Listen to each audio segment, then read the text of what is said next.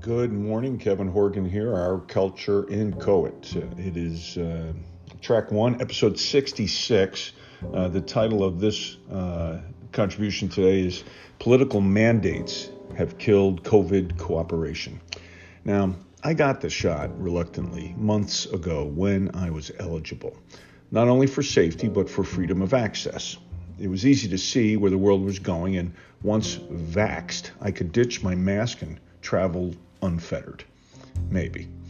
I do believe the shot is a miracle of our times. The stats of fewer hospitalization by a factor of 10 are undeniable. If the factor was killing kids instead of old folks like me, I would wrestle gorillas to the ground to make the recalcitrant get the shot, mandate or no.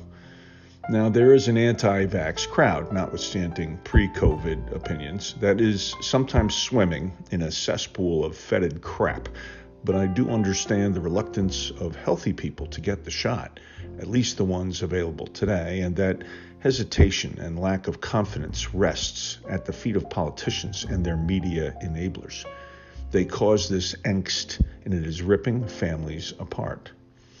Anecdotal evidence is invariably emotional, and I am not immune. I am very close to several people who have had COVID without benefit of a shot being available, and they survived, some with Tylenol and rest, and a couple with ivermectin and monoclo WTF and whatever the heck it is that is both popular and generally effective. And a dear close friend of mine died 2 weeks ago, from onset to passing just over 3 weeks. He was healthy and an anti-vaxxer. I am still in shock and angry and disgusted. He did not have to die. The overwhelmingly conflicting information and contradictions were exacerbated by politicians and media sluts begging for airtime. My friend's death lies at the feet of these politicians and media harpies on one hand and dark web nonsense on the other. And last year, Trump botched the communication component of the virus, only handing his many opponents the issue on a platter.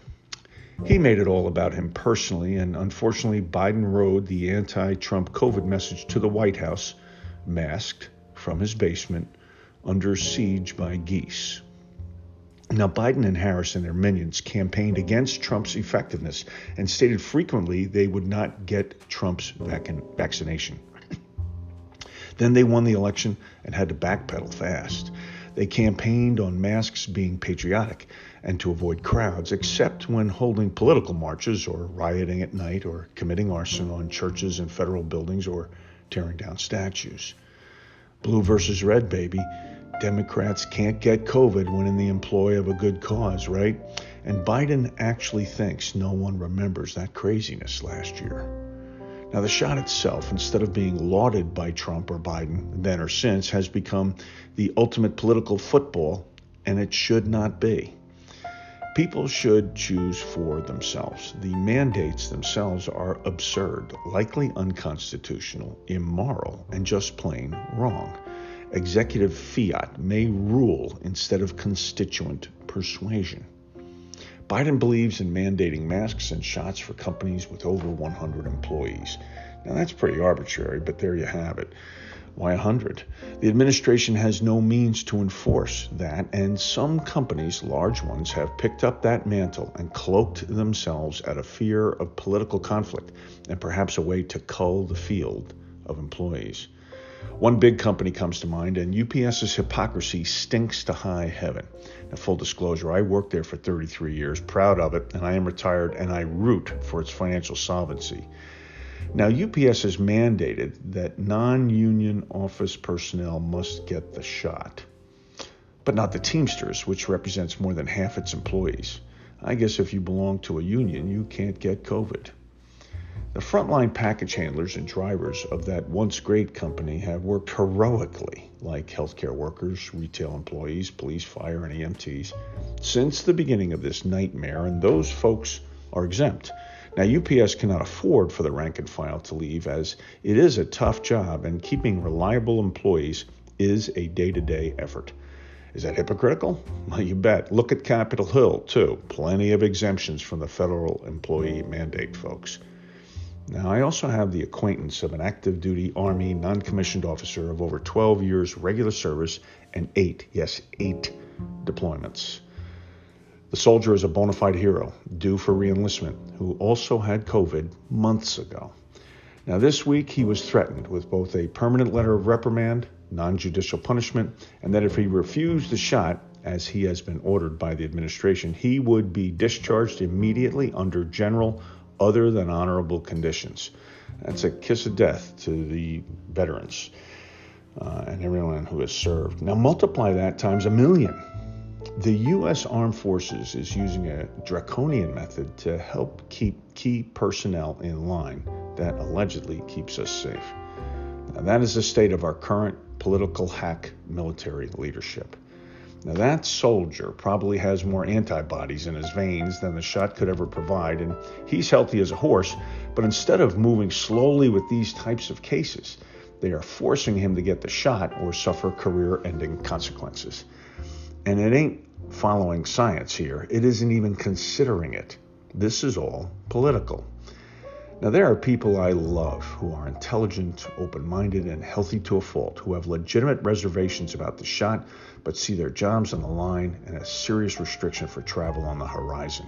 Their lives and relationships are miserably strained by arbitrary political mandates.